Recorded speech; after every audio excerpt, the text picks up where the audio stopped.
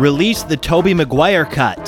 It's the 1997 PlayStation RPG Saga Frontier, this week on Why Do You Know That?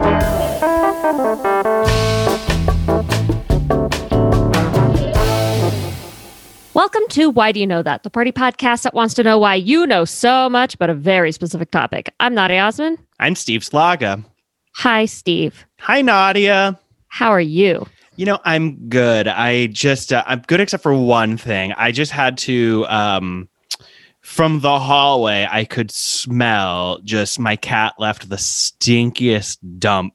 That's how you're starting this? That's how you're starting Yes, because I'm in such a... It's just shocking to me that cats' poop can smell so bad. Like, so bad. Like, all she has is, like, kibble and cat food, which is, like, you'd think that would mitigate this. But I don't understand how cats can be so majestic and so beautiful and so quiet. Let's lean into that part about cats. Let's lean into the part where they're little lions. Yeah. That we've domesticated and made less about how your cat is taking the world's biggest shit, apparently. This is called 11 months of quarantine. Well, cats, according to my recollection of a Netflix documentary I never finished, is that cats are not so much domesticated as like dogs are domesticated, whereas cats have just adapted to living in domestic settings, but like are not domesticated, so to speak, in the way that the dog is. But yes, if my cat was 10 times bigger, she would eat me.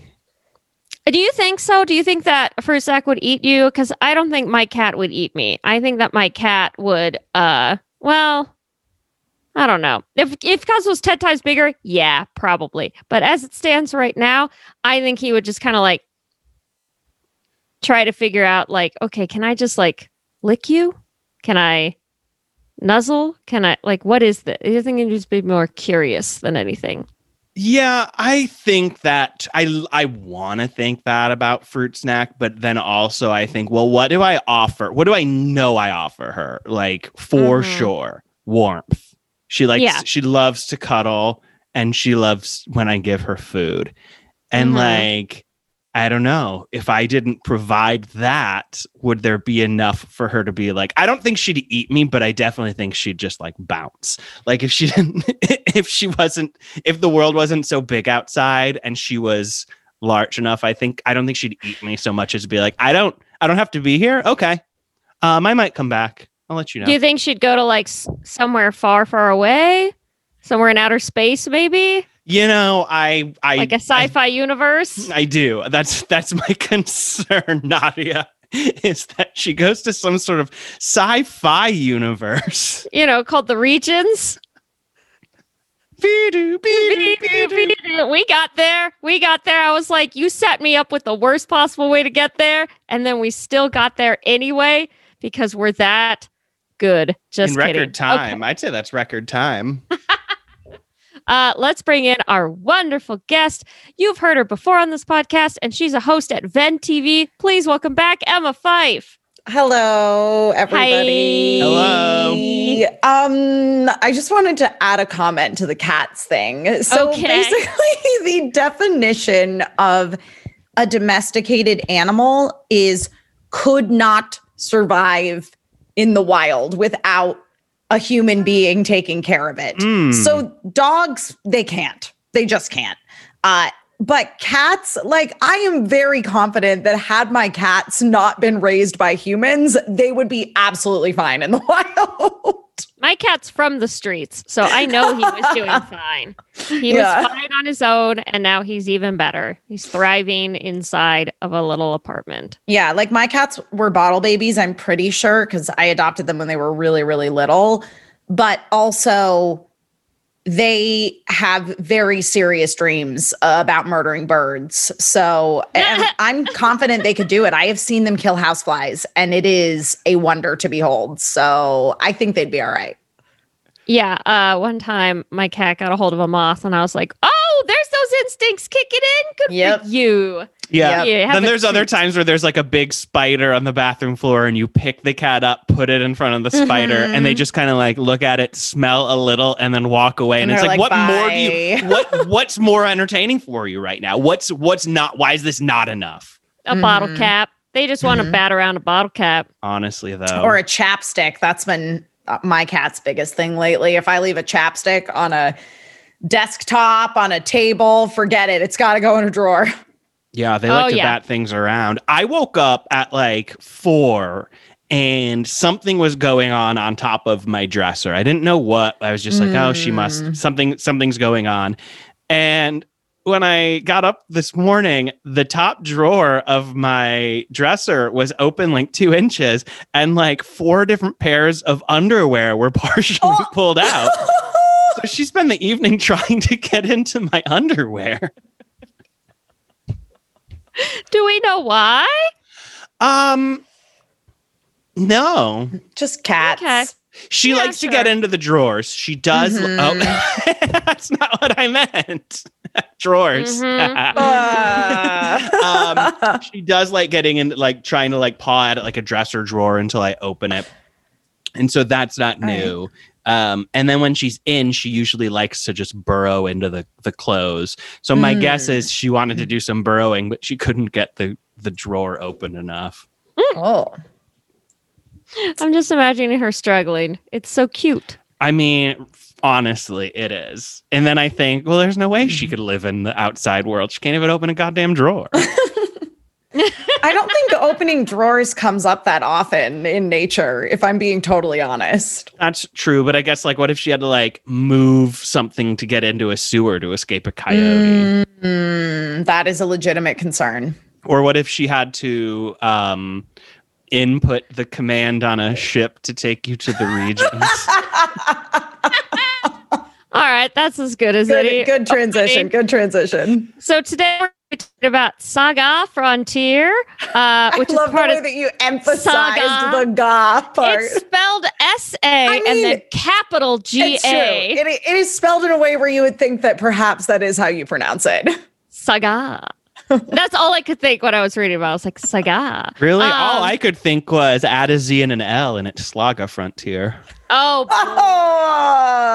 Had to get that out now or I'd be just sitting on it for the rest of the episode. Man. So he's going to bring it back. Don't you worry. I'm sure. A lot of Romancing Saga titles. So there's like a whole series of Romancing Saga. Here for it. So Saga Frontier is part of the Saga series, which is a sci-fi role-playing game. So Saga Frontier is a sci-fi game. The other ones previously leading up to this, and then even Saga Frontier 2, which I think is technically Romancing Saga 8,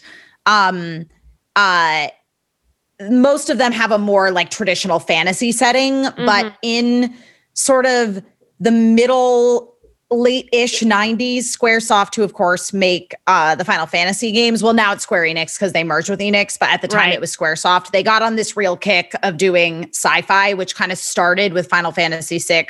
They fully embraced with Final Fantasy VII, and then this game was released the same year, in Japan anyway, as Final Fantasy VII, and they really went in on this was definitely more in the sci-fi vein, like a Final Fantasy VII 6-ish.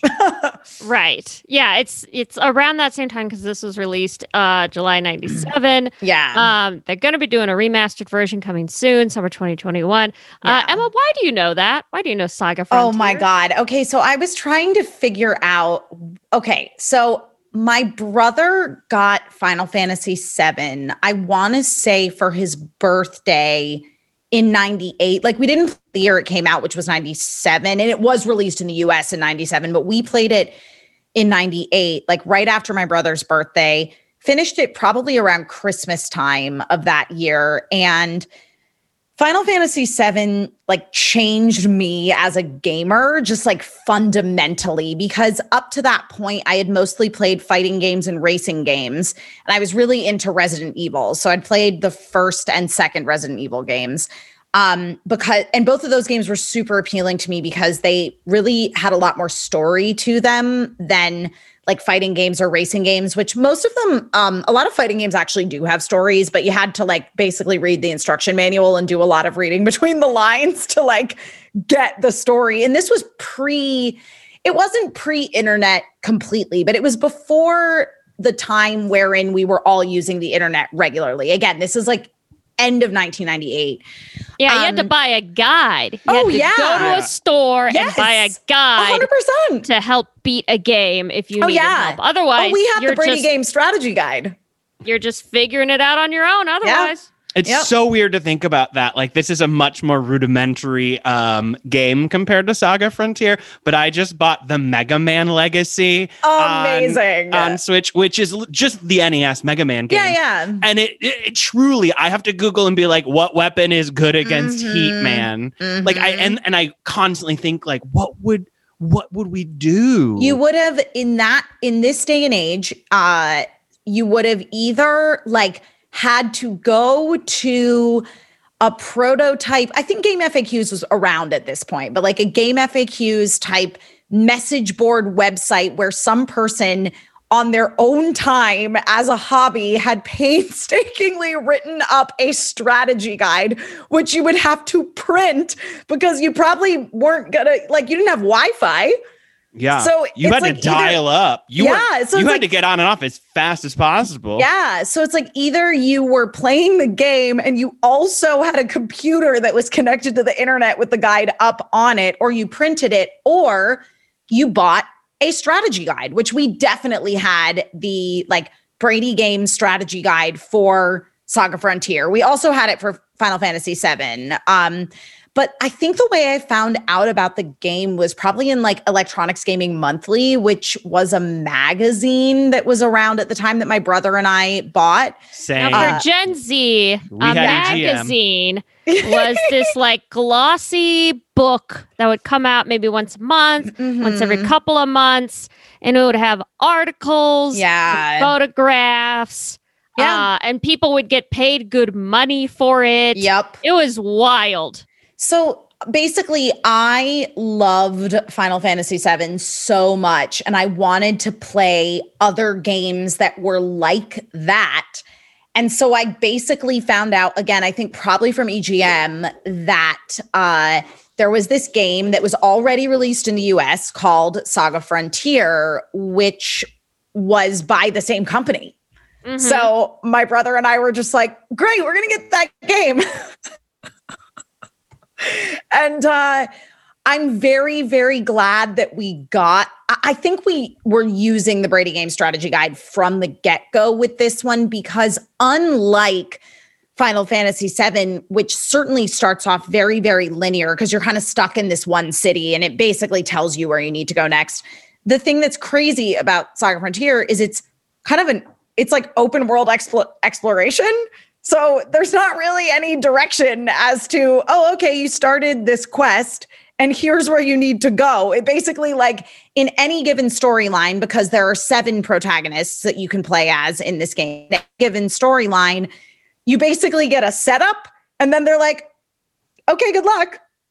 Yeah, so why don't you walk us through sort of the basic plot, this idea that we're in this universe called the Regions, what those are about, and maybe kind of like the basic storylines for each of these. Yeah, so I mean, the storylines are all like different from one another, but interconnected. So there are 7 protagonists in the original iteration of this game. There were originally planned to be 9. The 8th protagonist had their story actually fairly well fleshed out, and then they abandoned it before the game was actually released, but you will be able to play it in the remaster that's coming out, which we will get into later in the episode. But basically it takes place in this science fiction sort of universe. There are 4 main kind of like races of characters that you play as: humans, mystics, who are basically energy vampires, mech, who are, they're like droids in Star Wars, and also monsters.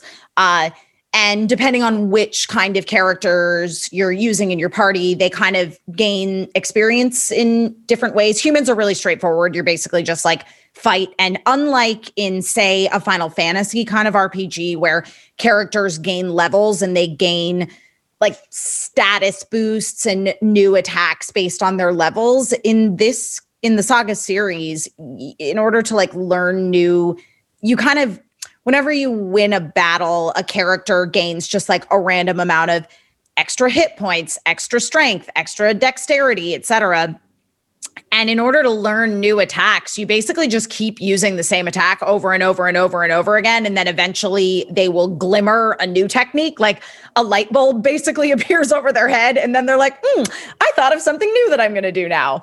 I wish that's how real life works. Agree. Me too. I wish I could just do the same thing over and over and over again. And then suddenly it's like, learn a new thing. Wait a minute. Yep. I'm trying to think. Yeah. If I turn the hot water on first, then I get in the shower. Yeah. That changes the game, my friends. I mean, that's it. That's it right there. Yeah, it's very aspirational. I sound so dumb. I sound like one of those Reddit posts where somebody's like, my 27-year-old boyfriend doesn't understand how an electric toothbrush works, and I had to show him. Is my boyfriend stupid? I sound like that boyfriend now. Yep. Steve, if you had a light bulb go over your head, like what's a moment recently where you're like, I wish I could have had the light bulb go over my head so I could have learned the new combo skill? I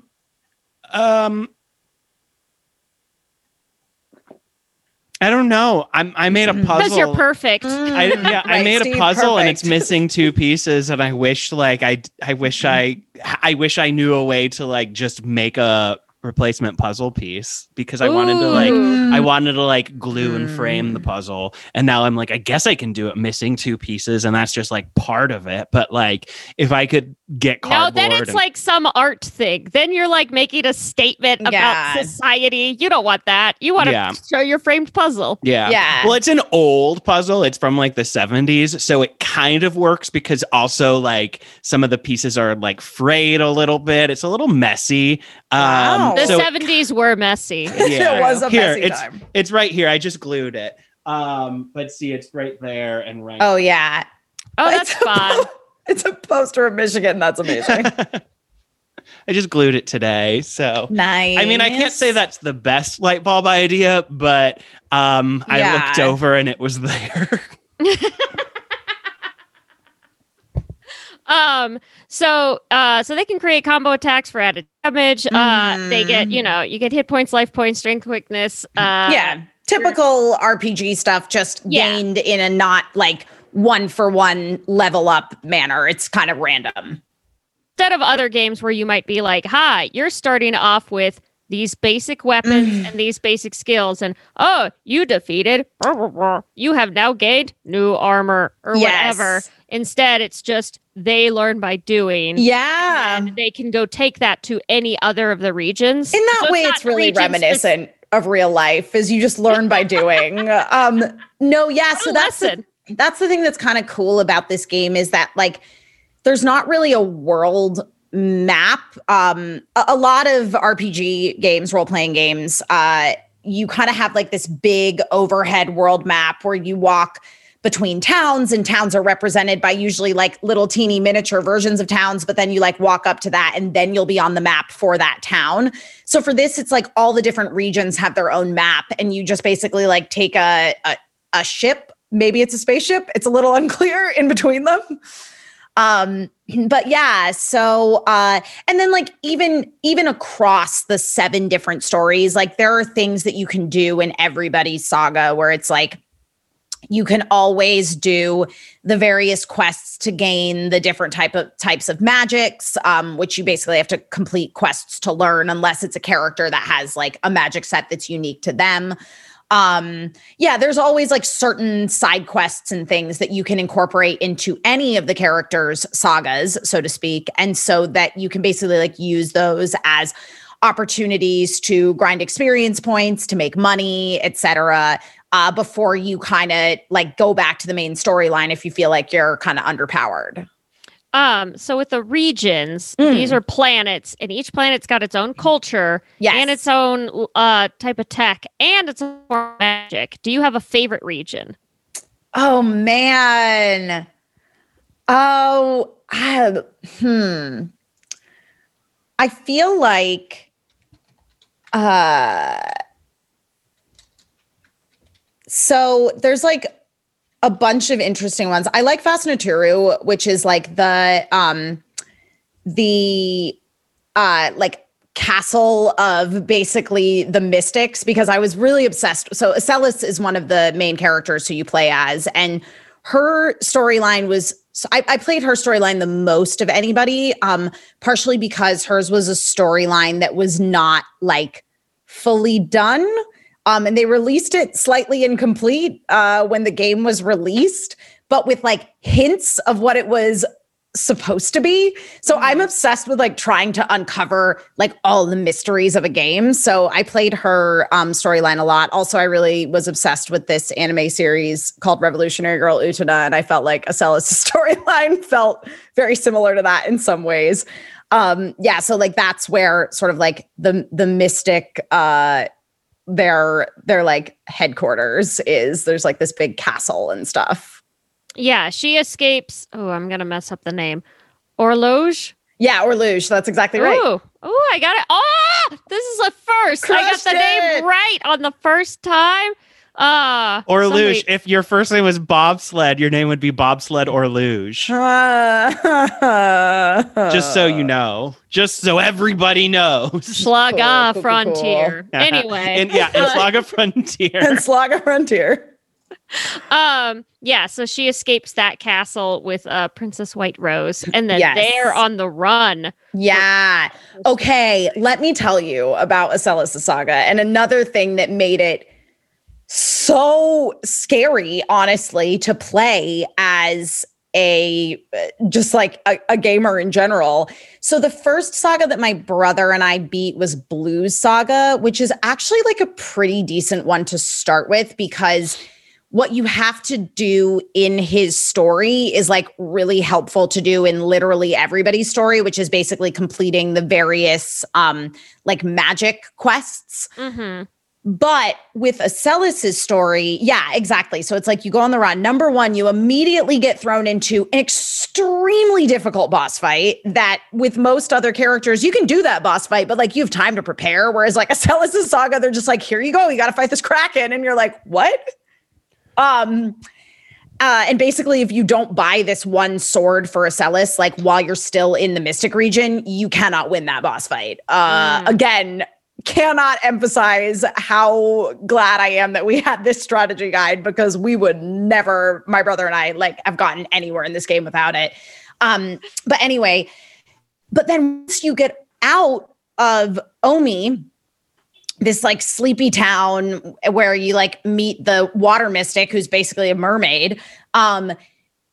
You are then on the run, and you just randomly will encounter boss fights. Like you don't know where they're going to be. They just randomly pop up, and you might just get totally hosed.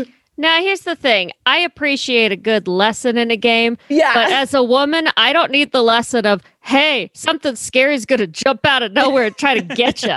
That's not a thing I need to be taught. We all know this. Yeah, you're like, I know this already. Thanks. Don't need a reminder. Yeah, that's terrifying. Yeah, I know, but it was like so thrilling too.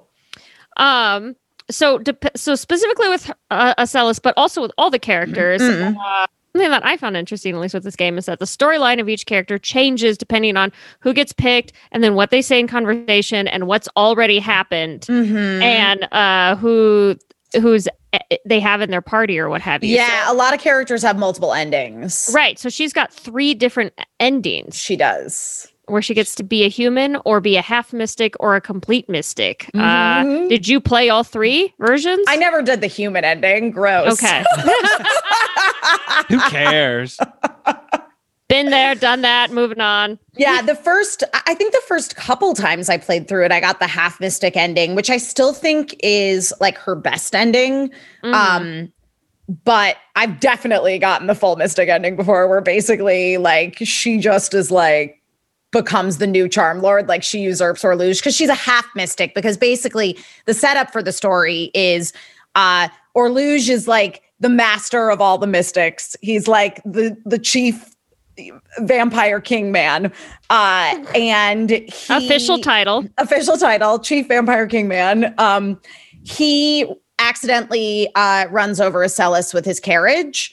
And so to save her life, he basically gives her a blood transfusion instead of like draining her energy and making her a mystic. He like actually like gives her some of his own blood. And so that makes her a half mystic. And then she's kind of effectively his heir. So in her full mystic ending, she becomes the Charm Lord, and is a full mystic and is like worse than him. I'm just mapping this on to real life. Like, let's say somebody hit you with their car and you're bleeding out and they're like, hold on, let me give you my blood. Oh, but wait, it's magic. And also once you have it, I own you. Mm-hmm. That's a vampire trick. I feel like vampires use that kind of trickery with blood a lot too, where it's like, oh, you're almost going to die. Here, have some of my blood. Oh, I mean, she did say he's like the vampire king guy. Yeah, he is like the I mean, the mystics are basically vampires. But yeah. He's got purple hair. Sure does. But the thing is, so like Acellus was supposed to have had like brown hair when she was a person, and then she like gets the mystic blood transfusion and suddenly she has green hair, which is something that Red, one of the other characters whose storyline is kind of like a Super Sentai storyline, like a Kamen Rider, like masked hero story. And he... A wildly different story.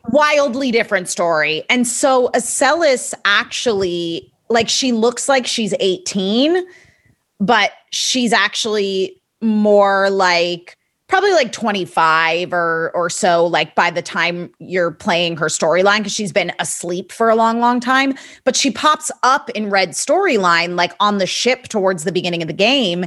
And he runs into her and he's like, oh, Acellus, my babysitter. And then he's like, wait, what the fuck? I'm a grown up and you still look like a teenager. So the storylines do like intertwine a little bit.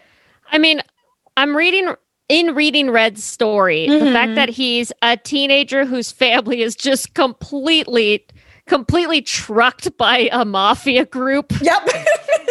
Just upsetting, like right off the bat. Gets rescued by a superhero. Then he gets his own superhero identity. Yes, he becomes Alkaiser. Does seems like a little whole like revenge Robin. thing. Red Robin. Oh, there you go. Bottomless fries. No, Red's storyline is great though. And Red's is also one of the more linear ones where you feel like you have more direction and the game holds your hand a little bit more in terms of like, okay, go do this thing next. Well, I mean, it's much more of a straightforward kind of revenge thing. It's way more straightforward, yeah. Literally, there's a part where apparently stands at his father's grave, and then his superhero dude that saved him takes the powers away, and he's like, okay, back to being a clean boy. That's the sound of powers being taken away.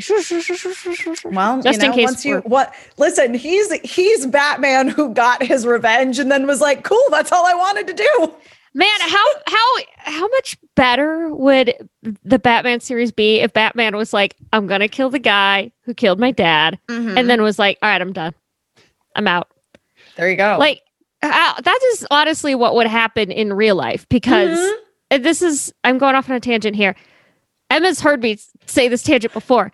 Batman is a billionaire, and I don't trust him because he has all this money, and we're supposed to believe he's using it for good. And I'm like, no. No billionaire would do that. They would just hire a guy to kill the other guy and be done with it, and then be like, I won because I have all the money. And this idea that he's like this mass vigilante running around doing all this stuff, I understand that its origins are much campier than I think kind of the gritty newer Batman that's come out in recent times.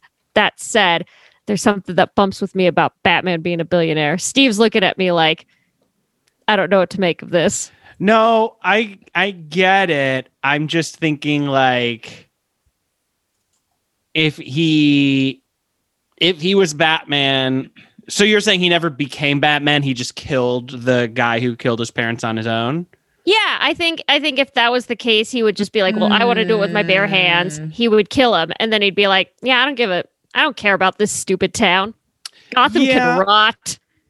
Yeah, but I think because Bruce Wayne is known as like Like I think he is into philanthropy and stuff like that. And he likes being like the town hero in that way. So I think there's something psychologically in him that like makes him want to like, oh, all of the residents by day think the world of Bruce Wayne, but maybe I can be a hero who they think of the world. It's all his ego. He's feeding his ego. That's what I'm saying. He doesn't really care about any of it. It's just I think that's legit. Yeah.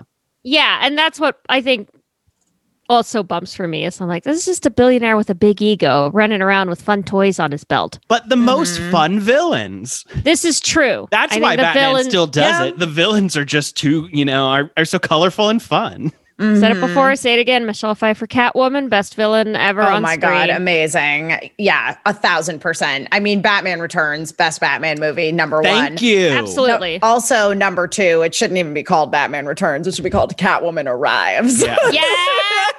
Because honestly, she's in more of the movie than he is. You just made my heart sing. So good. So switching gears for a second, let's talk about some of these other characters. So we've got Blue Amelia Lute, Ariki, and then the ancient mech, T2. Yes, T260G.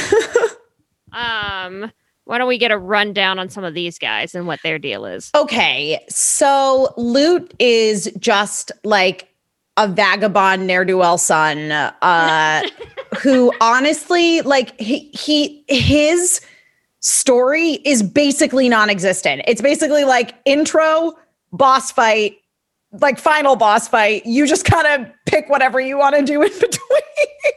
Yeah. I mean, it basically says like his mom kicks him out of the house, is like, go get a job. Yep.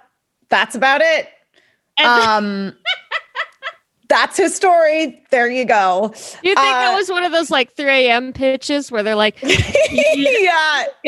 And they're like, I don't know. His mom is like, go get a job. Like, fine, sure, whatever. This game is due in 3 months. We need to figure this out. What's Buddy's got there? Is that like a zither? Some sort of little. I'm looking at this picture of him, and he's got a little like it looks like a little guitar kind of thing and a monkey on it. I wasn't sure. Yeah, he does. He has like a little monkey on him. It's all the artwork, like the official character artwork for this is actually like really, really lovely. But it's not really necessarily reflective of things that actually exist in the game. Oh, because see, I'm looking at this picture. I'm like, cool. He hits people with his guitar, and the monkey follows him around and throws that bow. No, he actually he's okay with swords and also fists, if I recall correctly. Again, that particular quest, not super memorable. Both T2G and Riki have pretty interesting storylines, honestly. Except the thing is I found mechs and monsters very challenging to use. That's one of the things that I'm looking forward to with the remaster, is trying to figure out how to actually use those particular races, because like I had a difficult time with them. So Riki is like this fox kind of looking guy. And he's got like a Frodo thing going on where he's it's totally Lord of the Rings. Yeah, like literally seeking rings to save his old home. Yes, exactly. So this is a very strange parallel, but they remind me of the two worst, because this whole time I've been like, this kind of reminds me of Sonic Adventure, where like there's like a handful of characters, Sonic Adventure, and Sonic wants to get all the rings, and Tails wants to do all this, but they all like kind of, you can do it in whatever order, and they meet up. And Riki is very much like the cat who has to fish that you never really want to do. Yeah. And then T260G is kind of like there was a robot character too that was never any. 100%. So yeah. Sonic Adventure is actually, that's not a stretch. That's a good parallel, actually. Oh, good.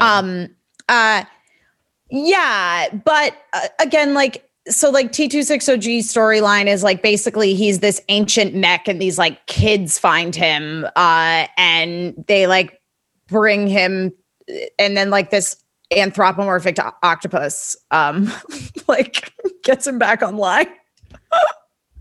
As one does.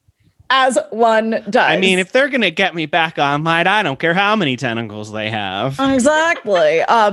Yeah, I mean, you definitely like can get a lot of cool mechs in T260G's like story, but again, like I just wasn't that into the mech characters. I was much more into like the humans and the mystics. Again, like Loot storyline is whatever. The first storyline I played was Blue's, and like Blue, first of all, like the game just ends. Like his ending literally like ends in the middle of his boss fight, and it's just like gray screen, the end.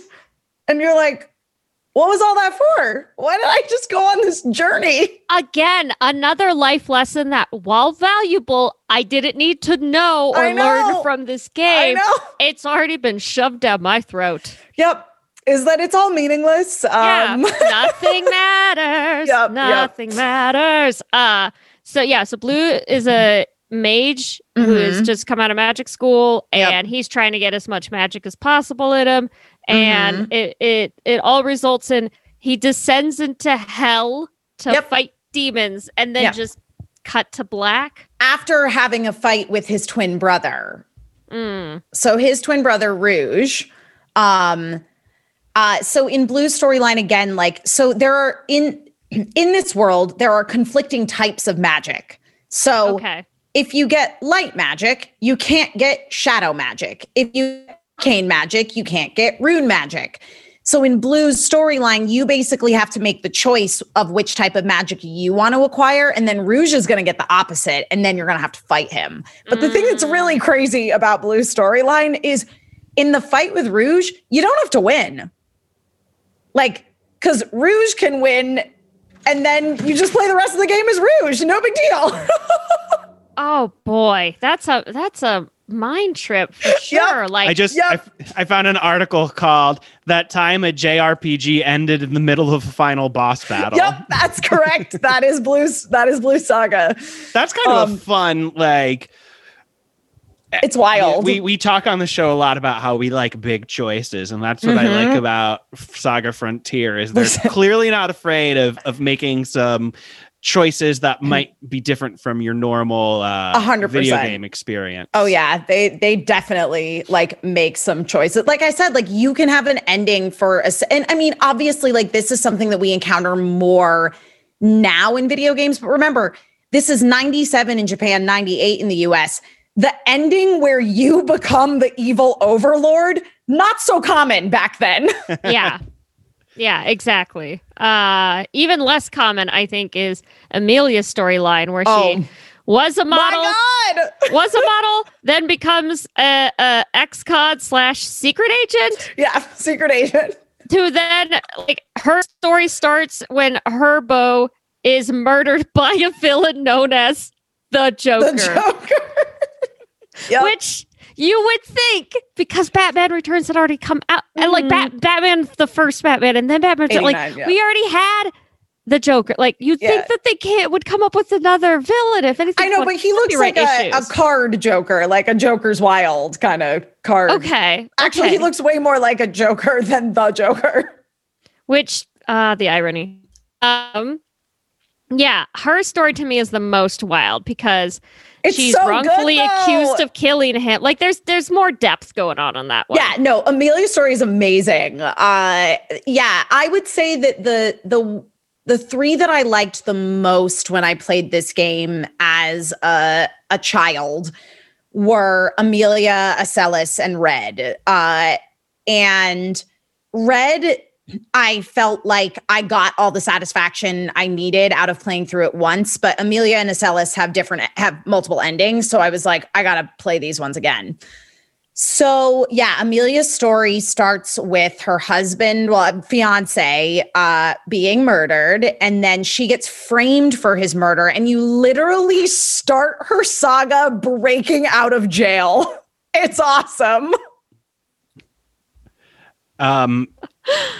Yes, she begins in despair. Yeah, despair. That's the name of the like Alcatraz planet. The prison's called I just thought that was the description of her was just like her story begins and she's sad. No. Like it's a place called Despair. Oh God. You know that's what's going to happen if they continue to privatize correctional facilities. They're going to name them the same way they name suburban housing developments. So instead of I live at Whispering Pine, it's, he's incarcerated at Despair. Exactly right. It's disgusting, but not in this game. In this game, what's cool is that she meets two other girls who then she does help her by completing a competition to get a full pardon for their crimes. That's correct. Yes. And then after they escape, she gets recruited to join this secret org who's also hunting for the Joker. So like, how does this storyline end then? Oh, well, there's multiple endings. Spoiler alert. If you're like planning on playing this game or later this year, it is skip ahead a little bit. That comes out this year, which is actually going to be the complete game that was supposed to be. So I'm very excited. But yeah, so basically, with Amelia, it's really interesting because I remember feeling like you actually had to make some choices that felt like they were the choices to get the bad ending, to get the good ending. So there's one ending where you like kill Joker and then like there's a weird photo montage and you're like, what the heck just happened? Did this woman have a mental breakdown? Like it literally is like, what happened? But in another storyline, you just like don't kill Joker because Amelia realizes that Joker is actually just Ren, her fiance. I don't know how that works because she like saw him dead, but I guess he wasn't really dead and he was Joker all along, but he was like possessed by an evil mask. Like I'm not making this up. Sounds like a real saga. A real schlager. And so, yeah, then Amelia basically like shoots kills the mask and then Ren is set free and they get married and live happily ever after. That's wild. But I love it. Yeah. But it's neat though, because like Amelia's story is kind of dope from the perspective of like, you can kind of get all the badass ladies in the game because she's the only other character who can recruit Acellus and White Rose. Like you get Acellus and White Rose temporarily to help you in Red Saga, but then Red is like, I'm too skeezed out by the fact that like you have not aged, so peace out. But like there's this whole thing where Amelia infiltrates like a harem and Acellus and White Rose were like doing the same thing. And so they're all like, I guess we're just going to be bros now. It's kind of dope. But yeah, Annie and Liza are the two girls who you meet in Despair in Amelia's story. And like, they are awesome to recruit in literally anyone's storyline. Liza especially is like the best martial artist in the game. Yeah, so they kind of serve as these sort of sub-characters because there's a ton of sub-characters. Besides Annie and Liza, you've got, and Rouge, who we've talked about. There's Fuse. Fuse! Fuse is a whole thing for the remaster. A whole thing. Fuse is getting his own saga. Yeah. So Fuse is part of ERPO, which is like the Inter-Regional Police Organization. Fuse is he's a cop. There's a couple other cops as well. Doll, Silence, and a monster that I think is just called Rabbit or something like that. No, Cotton. Cotton, that's what it is. Rabbit's a mech. Okay. I was going to say, again, a 3 a.m. decision where they're like, I don't know. Frog, cow, bear, rabbit. Fine. Rabbit. Pick a rabbit. We have 2 months to finish this game. Yeah, but Rabbit is also part of ERPO, so I didn't make that up. But yeah, there's also a mech named Leonard, which I appreciate. Yeah, I think he can only be recruited by T260G. Again, like there's a bunch of mechs in T260G's storyline that you're like, where did you come from? There's a monster. Acellus has like a couple extra mystics that she can recruit. Oh, okay. So yeah, Princess White Rose is one of those. Of course. There's also Time Lord. Yeah, Time Lord is a mystic. Wait, isn't Time? No, that's Star Lord. Never mind. Keep going. Or I mean, Doctor Who is a Time Lord. There it is. So. I knew that. I knew that word existed somewhere else. Yeah. And we got Dr. Nusakan and Princess he's a Ray. mystic. He's creepy, but he's great. I'm a big fan of Red Turnip, the monster. Oh yeah, the red turnip. Yeah. Trapped in a labyrinth. And he started, then he meets Acellus and then is like, yep, I'm going to join you now. The end. Yep. I forgot to put Saga Frontier after my Google image search, so it just came up with a bunch of red turnips. Perfect. It didn't even dawn on me like, oh, that's right. In playing this game, obviously you're playing a ton of boss battles. Do you have a favorite boss battle or favorite boss that you liked fighting?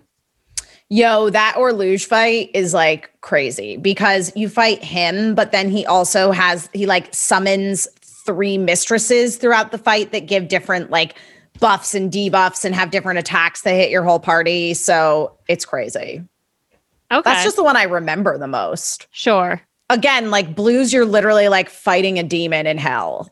It's like a dragon. It's like a dragon demon. And then it's just like the end. Yes. I remember the like fighting the like Lord of the Rings, so to speak, and the end of Riki Saga was like wild. I'd love if a game ended in the middle of the boss battle and I'd be like, cool, I won. Yeah. I'm done. I was confused. I thought I did something wrong. I was like, we just got like a gray screen that was like the end. And I went, yeah, did it skip? Did the CD? Oh, because if it was on CD, it was on a disc. Yeah, you'd be like, "What happened? It froze." Like when you shake your Discman too much, and you don't get the whole Ace of Base song. Well, it was when it was released. It did do pretty well. I think it sold something like 1 million copies. It certainly did well in Japan, and since it's part of the larger Saga series, like originally this was Romancing Saga 4. But then there was like a hardware change, so then they had to change the title. So it did pretty well, but I do get at this point, I think it's kind of similar to films, where if a film isn't a beloved Insta classic or a mega hit, it's at this point unlikely to come out on 4K, or you're going to have to bootleg create totally. No, I mean, that's the thing is like this game comes up for me anytime. There was a tweet that somebody had posted, and it was, how everybody does the like quote tweet and everybody just adds to this never ending thread of like, post a game that you swear you're the only person who's ever played it. And this is always the game that like I think of because my brother and I put so many hours into this game. And literally the only other people I ever knew to have played it were my neighbors. And they got it because we got it. You know what I mean? So yeah. It's I had a game like that for Sega Saturn. It was called. You had a Sega Saturn? We had a Sega Saturn instead of the PlayStation. Okay. And then we had a Dreamcast. Like we were Genesis over Super Nintendo, and then we just stayed Sega. But it was called Herc's Adventures, and it was just like Hercules. It was like this funny, like cartoony kind of like you could play as Hercules or these 2 other characters, and it was just like fun Greek mythology kind of stuff. Like Hera is missing her cow, and then it turns out she ate it. So just fun stuff like that. That does sound really fun. Yeah. So I know what it's like to have those games where it's like, this was a very important part of this was a very important game to me. And nobody understands. Well, and also I feel like this was a game where I got really fascinated, and I kept coming back to it because of the fact that like it was released and it wasn't totally complete. So I was really obsessed because like once we got to the era of people having high speed internet, I would spend a lot of time on like game FAQs boards. And there was so much that I felt like I was learning from stuff that other people had discovered. So I wanted to go into the game and find like the remnants of these things myself. Once you finish all of the sagas, you can go to what's called the debug room, where you can like see the sprites of like Acellus and White Rose from the way they were originally supposed to escape Fastenaturu by going through like the fires and ending up in Moss Paraberg and like their clothes burned off. But yeah, so it's just like I was so obsessed with trying to find all of the little bits and pieces of this. And then there was also a lot of this information comes from this like art book, guidebook that's only in Japanese called The Essence of Saga Frontier. And I think there's actually still a project out there to like translate it, but it had all of this additional like pencil sketch work and more backstory information. And it was just, I was so fascinated with like wanting to find out everything about the game that wasn't in the game or like only was a little bit in the game. And that's something that you can't really replicate now. No, you really can't. Because everything will just be on the internet. Like there's no sleuthing, there's no like diving into the game and looking for your own thing, because like you can just Google what are the for me, similar situation with the movie Empire Records. There are actually 2, maybe 3 characters that were completely removed. One was a character named Lily. The actress got sick very early on. She was like one of the main characters, and they just cut out all her stuff. Out. Yeah. Wow. And Tobey Maguire had a role in it also. And originally it took place over 2 days. And when they condensed it to taking place over 1 day, they lost a bunch of stuff. But again, you watch the movie and you hit pause and you're just like eagle-eyed the whole time. This is a scene where they were supposed to be. Yeah, exactly. And that's kind of the thing was like, and especially with Acellus too, because so much of the like decision-making process, because again, they didn't release it with like her. So originally it was like supposed to be, she visited lots of different mystics and humans and kind of figured out that humans really could be just terrible as her impression of the mystics. And so like you as the player by the end of her saga were supposed to feel like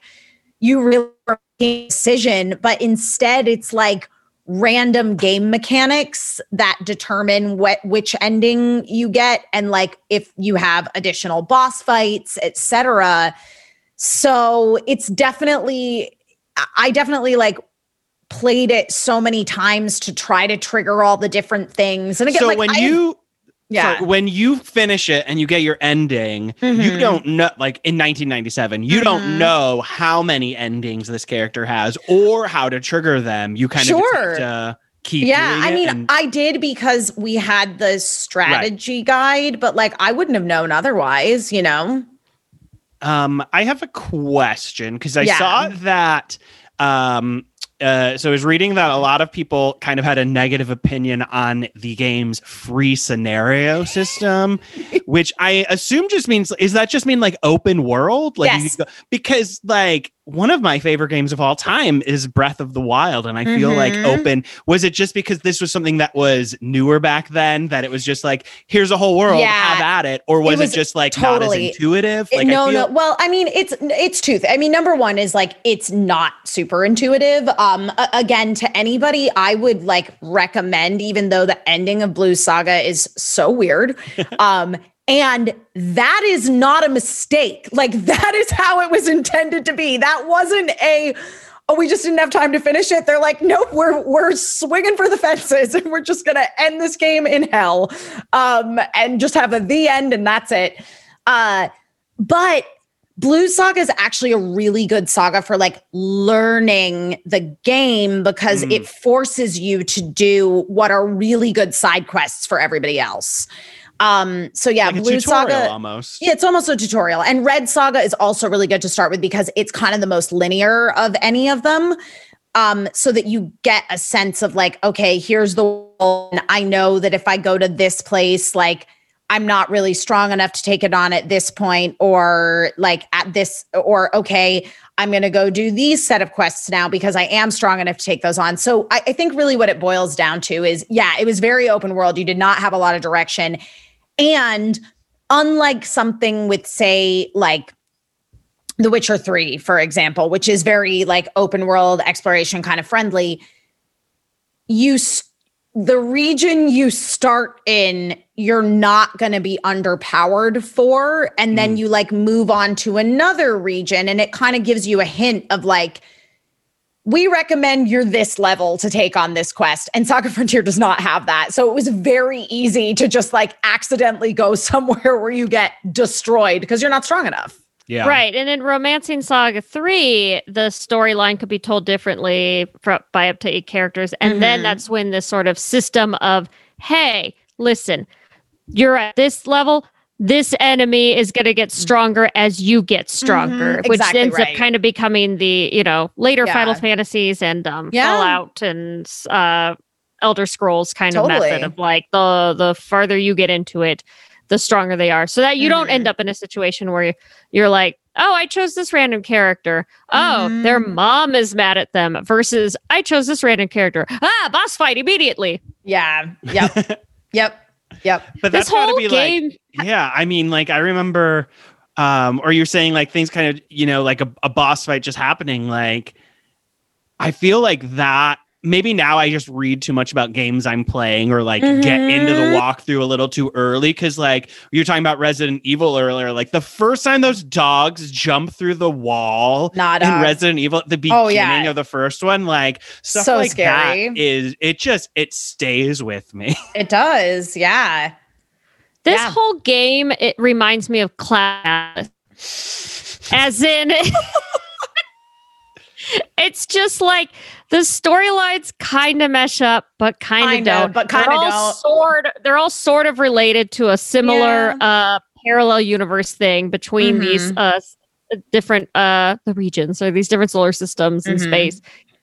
And each one makes an insane choice. Basically, yeah. Yeah, and I love an insane choice.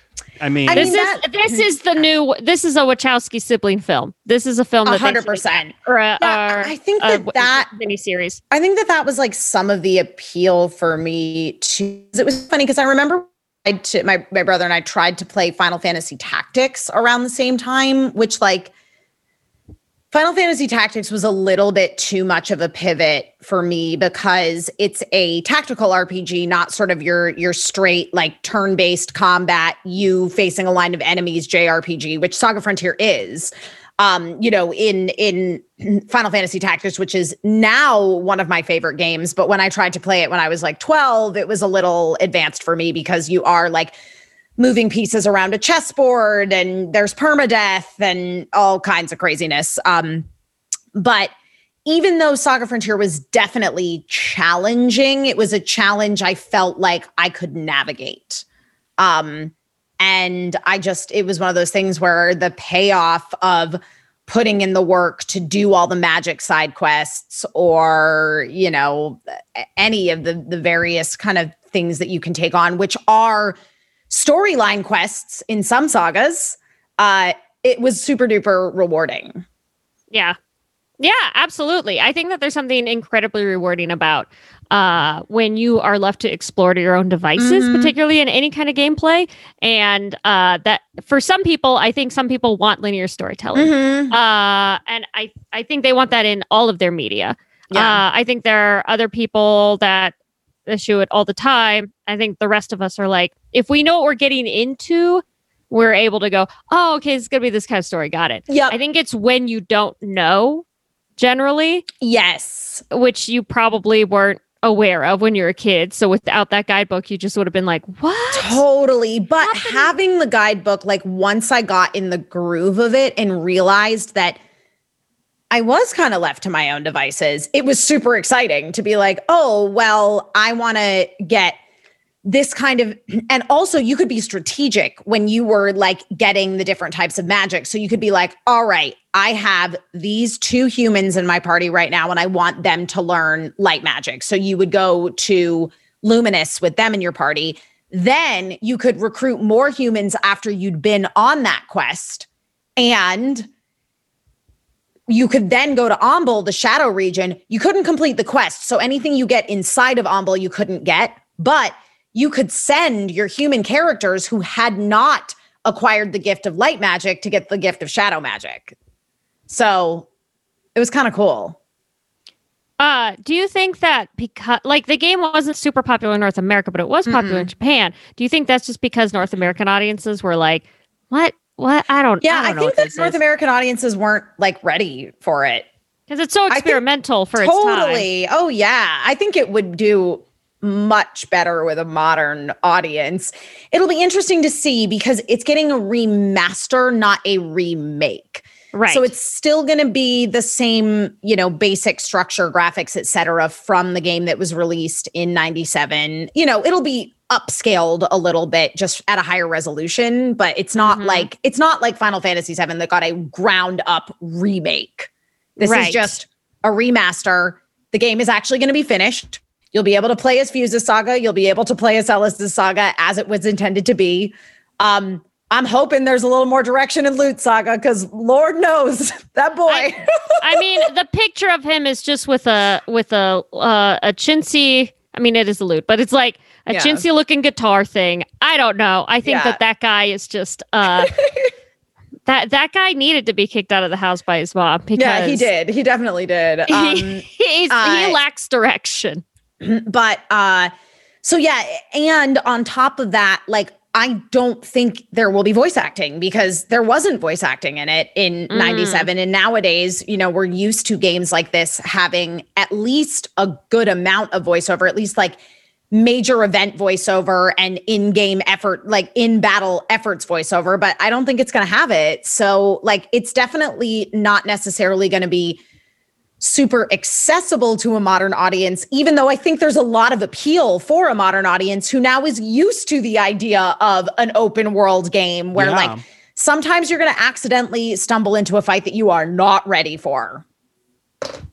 Yeah, it does make me wonder, like with VO, if they were adding VO to the game, let's say that they had that kind of budget, would they be adding straight VO with actual dialogue, or would they be kind of doing what I call Nintendo VO nowadays, or Nintendo Switch VO, I should say, because the other games still actually say full sentences, but this thing now where they go.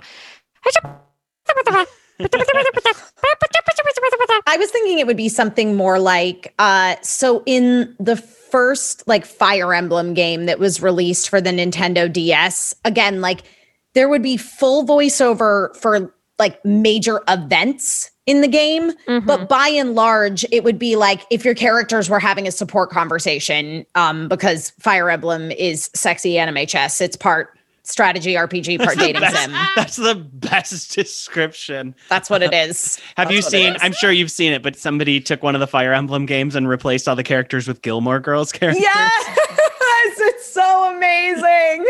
I feel like that is just like the Emma Fyfe sweet spot of it's so good.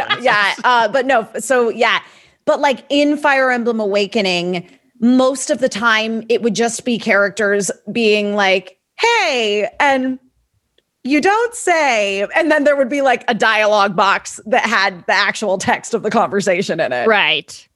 Yeah. I play Marvel Ultimate Alliance with my nephew who loves all the superheroes. And it's so funny because like the character you're talking to will say everything, but your character who's also having half the conversation, because you could be playing as any of these heroes, there's no voiceover.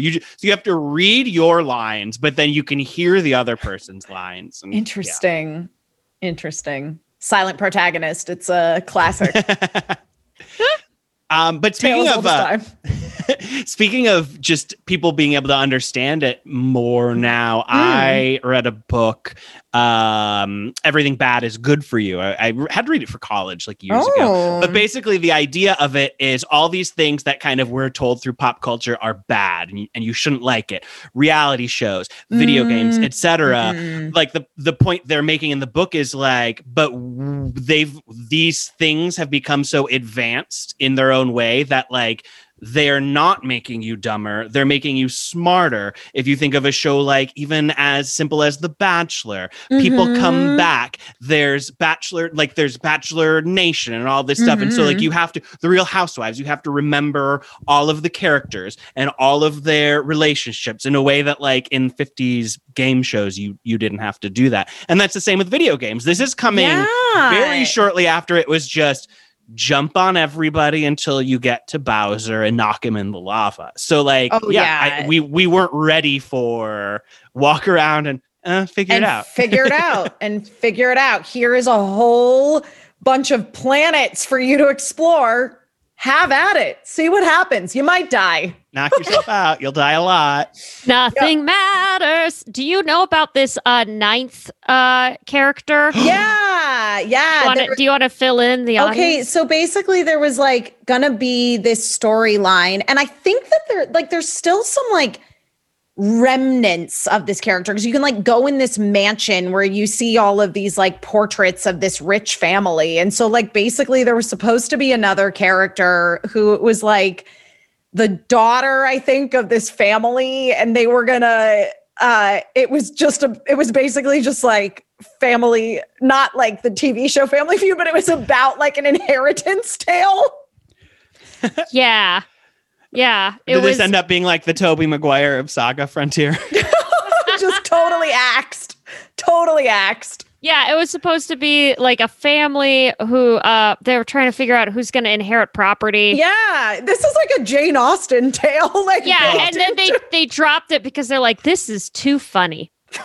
This funny? Yes, that was the reasoning, and I'm like, how is this funny? They thought people were going to laugh too much.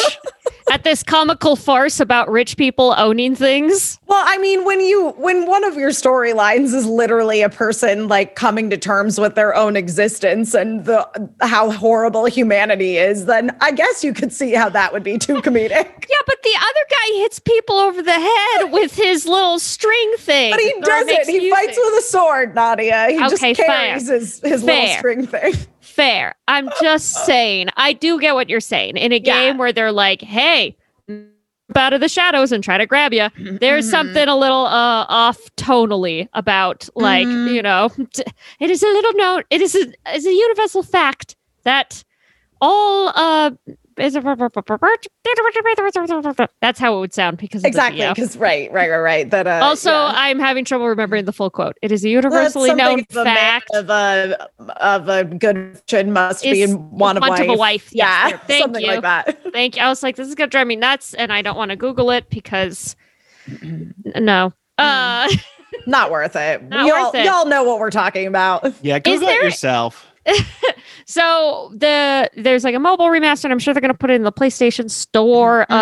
Supposedly summer 2021. Something to look forward to. Is there a game in the meantime that is pretty easily accessible that you that you feel like best emulate this game? That you feel like are the best examples of either the Saga series or So the only Saga games that I've played are Saga Frontier and Saga Frontier 2, which is also quite good. I would love for Saga Frontier 2 to get a nice re-release, remaster, whatever as well. But I would say that if you're interested in a game where you play a bunch of different storylines with sort of intertwining quests, these are more directly intertwining than Saga, where literally you're playing all of these stories completely independently of one another, and then just like you see the characters and how their paths kind of cross as you play the different stories. But there is a game that you can get on Switch right now, also from Square Enix, called Octopath Traveler, which is like a good play in the meantime game, I would say. Okay. Yeah. That's a popular one. I see that a lot on like my friends list of like what other people have played a lot. Yeah. So Octopath Traveler is pretty fun, I would say. Do you feel like in the Saga series, the franchise, or Final Fantasy? I mean, people know Final Fantasy much more. Do you feel like the Saga franchise kind of ends up becoming the redheaded stepchild compared to Final Fantasy? It's totally a redheaded stepchild compared to Final Fantasy. Final Fantasy is a lot more accessible. So I actually just downloaded one of the newer Saga games. It's called like Saga Scarlet Grace, which I have on my Switch and I've been playing a little bit. It's actually a port of a PS Vita game. And, you know, like Saga Frontier, it's difficult.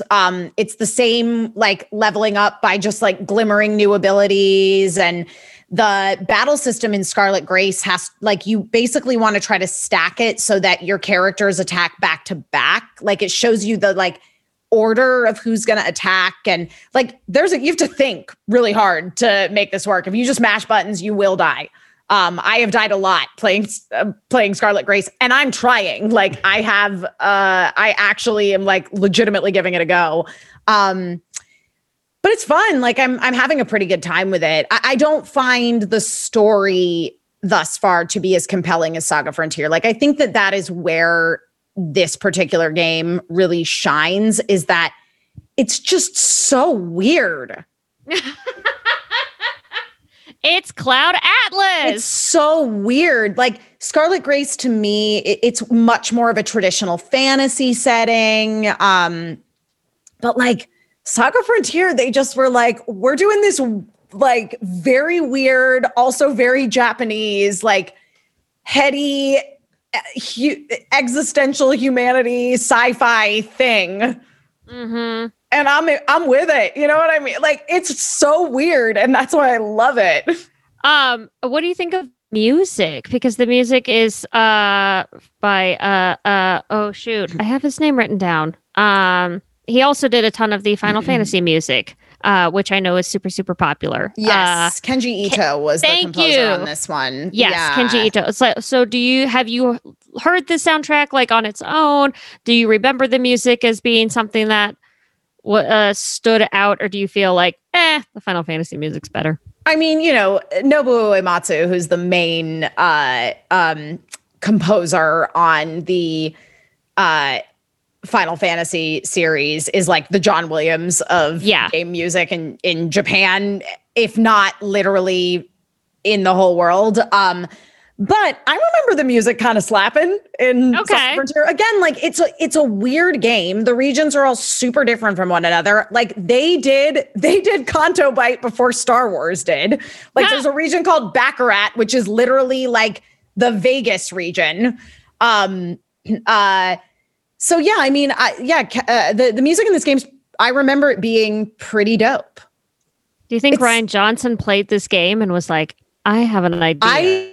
I would not be surprised if Rian Johnson played this game. This seems like exactly the kind of game that Rian Johnson would like. Famitsu Magazine, which is a Japanese video game magazine, called it I think it was voted 18th best PlayStation game. Like if you had to rank Saga Frontier among other games sort of its caliber of its time, either other RPG games or other games of the 90s or something, not comparing it to every game ever. Like sure. Where do you think it falls on your list? I think that Famitsu got it pretty much right. Like as far as like in terms of the overall scope of games of that era. For me, like PS1 games, it's in my top 10 for sure. Right. I just spent so much time playing it because I just felt like there was so much to discover. It was really my first experience with a kind of open world game where I got to make choices about what I wanted to do or not do. And it was one of the first games where I felt the sort of draw of the completionist who I would end up becoming. And I've gotten away from that now, like, especially streaming games. I feel like I've gotten so much better at just like enjoying the ride. But when I play games on my own, I can be a real completionist about it. And it's not necessarily the most fun thing in the world. But yeah, I mean, my brother, it was so funny when, I think it was when my parents were moving or something like that. My brother like went to their house in Connecticut before my parents moved to Arizona to go through some stuff. He couldn't quite bring himself to part with our PlayStation 1 memory cards. Oh, wow. So I have a brother with a garage full of all sorts of that stuff. Mm-hmm. Like, games, no problem, because most of those you can get on the PlayStation Store now, and you're more likely to they don't take up a lot of space on your PlayStation's hard drive, and you're more likely to play them if you don't have to swap a disc out. And also, like, the PS5 is only backwards compatible to, like, the PS4, I'm pretty sure. It's not fully backwards compatible. But, like, he couldn't quite bring himself to part with the memory cards because he's like, we put so much work into these, and we had a whole memory card just Saga Frontier, and there is a little white like stick-on label on it with my handwriting that says Saga Frontier on it. That's a keepsake. You need to attach a necklace to it and like wear it as a charm. I know, yeah. In final thoughts, I suppose, if there was any, let's say somebody was like, oh, I don't really like RPGs, but they know that this game is coming out, and let's just, I don't know, based on the news and the way the world is, let's just assume this summer we may be kind of in and out, but we might have a moment where it's like, this week it's okay to go outside, but next week you need to stay in, and this game comes out. Like, if there's one thing you're going to tell people to convince them, like, you got to play this, especially this remastered version that's more easy to get, what would that? What would I say? Yes. Okay. If you want to play a game that took some big risks and just like fully embraces how weird it is and does something ambitious with the JRPG genre that I don't think the JRPG genre was necessarily super ready for at the time, at least in the US, where JRPGs had only just gotten popular because of the success of Final Fantasy VII. You probably overlooked this one. I'd say give it a go. Like, if you like JRPGs at all, this is a really, really fun one. And that's the true. Yeah. Cloud Atlas. Slaga Frontier. So quickly going into Slaga Frontier after your Cloud Atlas reference drop. Well, guys, I just realized what kind of instrument Lute is holding in this photo. Just now? A lute. Yeah, it is. It's very literal. Steve, okay, wait, real quick though. Steve. Yeah. Okay, so we've gone out through the characters and storylines of Saga Frontier, but now Emma and I are going to figure out the characters and storylines that belong in Schlaga Frontier. Oh my god, amazing. Yeah. Well, there's obviously Fruit Snack is a character. Fruit Snack is a monster. I can't wait to see the like cat girl version of Fruit Snack that she turns into to like be able to communicate with humans in society. Oh yeah. She is like, I don't want to say sexy because she will still be an animal, but like, you know how sometimes you see an animal and you're like, yeah, but there's some sex on that. Yeah, so she'll be like that. There'll be a character that's just like obsessed with making their own candles. Yep, you'll have to there'll be an entire side journey. There'll be an entire journey to creating the perfect tie-dye sneakers. Much like Blue's final boss battle, the game ends before you find out if you made them. You like put the sneakers in the vat. There's like an explosion of colorful smoke, and then it goes black and white and just says the end. Yeah, because like the creator said about ending in the middle of that battle, he said like, well, anything that happens in that battle, however the battle ends is really the epilogue. So finding out how the shoes turn out is really an epilogue. It's not. That's what I love is the idea of like, well, to tell you how the battle ends is actually not part of the story. And it was a hard boss fight. I remember too. Like I was like, this boss fight is taking forever. This is so hard. And I'm sure it took me multiple tries. And then it was just like, we were like, yeah. And we're like, what? This is it. What do you want? A conclusion? What do you want? What do you demand? Satisfaction? Yeah, not in Blue Saga. In Schlaga Frontier, there's just a character that comes in halfway through and is just like, oh, did you want more? And it's just like very indignant about it. Yeah. Anytime you stop and see like, if you go to like a shop or there's like a traveling salesman or anything like that, like they've got, they just keep telling you that the other store has what you need. Oh my God. Yes. Yes. Oh, you don't want that. You want to go over there because I don't want to talk to you. Try Trader Bart. Try Trader Bart's. But Amelia's storyline is the exact same. You just lift that straight up. Like that doesn't change. It's literally that's just plot line lifted straight out of Amelia's story. Yeah. Who's your version of the mechs then? Like, who's your little robot? What are your robots? I think my robots would be like I don't know, like probably something it's just Alexa. It's just yes. I'm like looking around my room, like assistant. what can I use? Like probably something like maybe something weed related that could be turned into a robot. I was gonna say it's just like a Google Home or an Alexa, and all they do is, but they're just kind of like Navi from Ocarina of Time, where they don't particularly serve any purpose. They're just like mostly annoying and are like, go this way. Navi was like the paperclip from Microsoft. Oh my Word. God, Clippy! I'm just like, oh, cool. Thanks for showing up to let me know that Goodbye. You're here. Yeah. Yeah. So, you know what? I'm gonna do. I'm just gonna take Navi. Navi's in Slogger Frontier. Perfect. Why not? And Yeah, I think like the most awful bad. Oh yeah, like the big bad end boss is like the boss at a day job, just like day job boss. Like you should.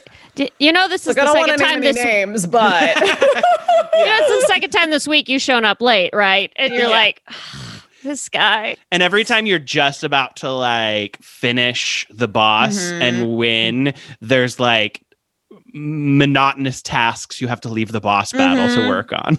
If there's or it's time for you to clock out, and so you're like, I just don't want to be here anymore. Exactly. So I'm not going to beat the boss tonight. I'm clocking out. And then within the game, you leave the boss battle and go home and play a game. Yes. Half of Slogger Frontier is playing Animal Crossing within Slogger Frontier. If there's any talented artists who are listening to this, I would love a depiction of the cover art for Slogger Frontier. I don't even need a talented artist to do it. Somebody just draw me. Just anybody draw this. I guess Loot is the one who's smoking weed. Instead of playing his 1,000%. Loot. Oh yeah. There's no doubt. And that storyline is just get Loot out of bed and get to the door to get his Postmates. Mm-hmm. Yeah, and and it's hard. The deleted ninth character that was supposed to be about like family funds is my sister trying to declutter. And you were just like, that storyline, too comedic. Yeah, it's too funny. It's too funny. People will laugh too hard at families with money problems. And that's the true. No one's going to get this reference. Emma Fife, thank you so much for coming on. Why do you know that? You're welcome. Thank you for having me again. Is there anything you want to plug at this time? Oh, man. Well, listen, you can find me on Twitter and Instagram at Emma Fife. You can also find me on my Twitch channel at Emma Fife. I'm doing a show. I don't really do shows on my Twitch channel. Usually I just like play video games when I feel like it. But I actually have a show I'm doing now, which is called Thirst Days. So on Thursday evenings, I am making a cocktail and playing otome games, which are Japanese dating sims. So right now we are playing Code Realize. I just started it. We're still in the first chapter. But Code Realize is basically about a girl. It's like a steampunk game. And all of the romance options in it are like hot anime boy versions of famous literary sort of Victorian era characters. Perfect. Yeah, it's great. This is one of the games that Schlager Frontier you should be able to go play. That's one of the be able to go watch Emma's Twitch in Schlager Frontier. In Schlager Frontier for sure. And then also over on Ven, we just like relaunched our. So we now have like 3 different YouTube channels. So the channel that you'll find all the stuff I'm working on is Ven Download. So, look it up. It's a slow kind of rollout. We're starting to put stuff up there, kind of seeing what works, what doesn't. But we got some good stuff planned for the future. So be sure to go subscribe. Is there YouTube in Schlager Frontier? Like, is there like a region where you just go watch videos? Yeah, I mean, I'm not going to lie. 99% of Schlager Frontier is is saying you'll start your adventure 45 minutes later. Hey everybody, thanks for listening. If you like what you heard, tell everyone you know every way you know how. Remember to subscribe, rate, and review, and be sure to go back and listen to our older episodes if you missed them. We talked about some weird stuff. And be sure to follow us on Instagram at Why Do You Know That Pod, or on Twitter at Why Do You Know Pod. They're different. And if you've got questions, comments, concerns, whatever, be sure to email us at whydoyouknowthatpod@gmail.com. Let's do this again sometime.